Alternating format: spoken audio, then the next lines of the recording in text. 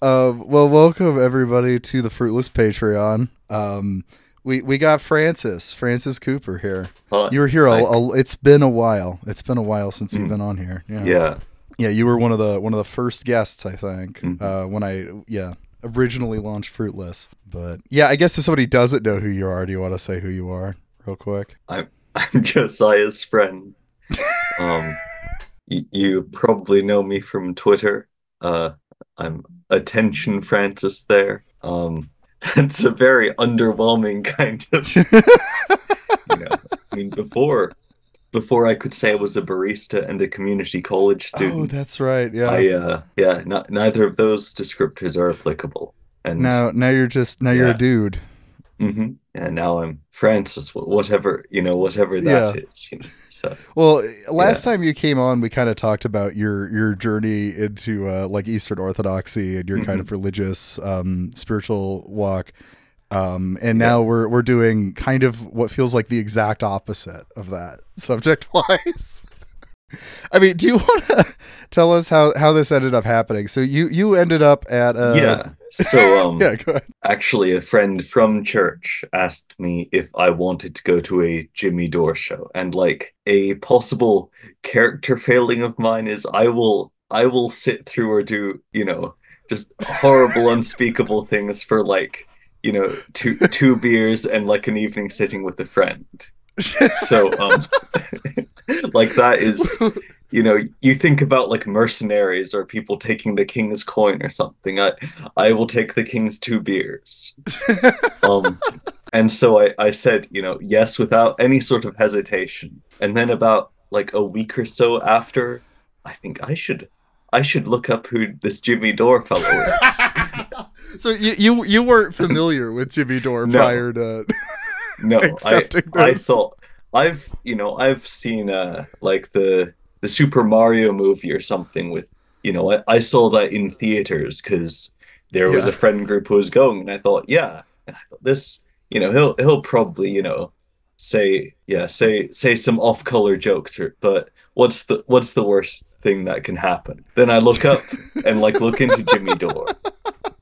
I think oh no, first thing on his Wikipedia page it says he was a forklift operator. Not anymore. He was. Like the man had it made, and now he's just departed into this.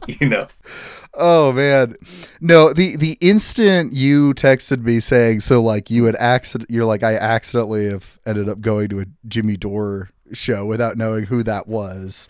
I immediately was like, would you like to tell me about the show afterwards on Fruitless? Because it sounds like it would be an experience, and it seems like it was an experience. Yeah, it was an experience. So like I show up and I do the very uncool thing of getting the doors and the show start time mixed up. Yeah, right. So I Never want to do arrive that. like an hour early, and I'm just kind of sitting in my car. Then I think I bet they have chairs in there. I'm gonna go in there, see what's going on.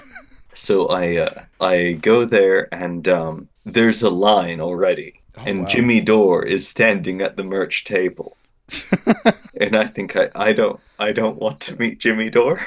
No, The thank only you. person probably at this event who does not like is actively trying to avoid Jimmy Dore. So I go to the bar, I look over their menu and there's this beer that I haven't had before, but it looks like an Irish name and I like Irish Smithwick's, I like beers. Yeah. Guinness. Yeah. You may have heard it. It's O'Doul's. Oh.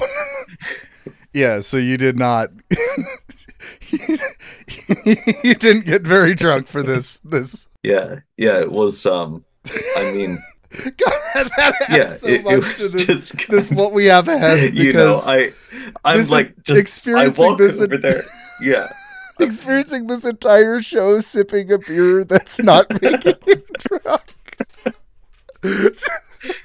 Yeah, so like I'm going over to the bar. I'm, sitting in the corner feeling feel, Mhm. I think I'll be like, like a character in a hard-boiled detective story or something, like sitting in with the with the corner with my drink. non-alcoholic beer. Yeah, Yeah. with a non-alcoholic beer that I'm sipping as I snub Jimmy Dore, And so anyway, I have my ticket, eventually he clears away from the merch stand and goes to do whatever is, his kind do. And I'm guided to the table. It is directly in front of the stage. Like, I worry that the listeners will misapprehend my meaning here.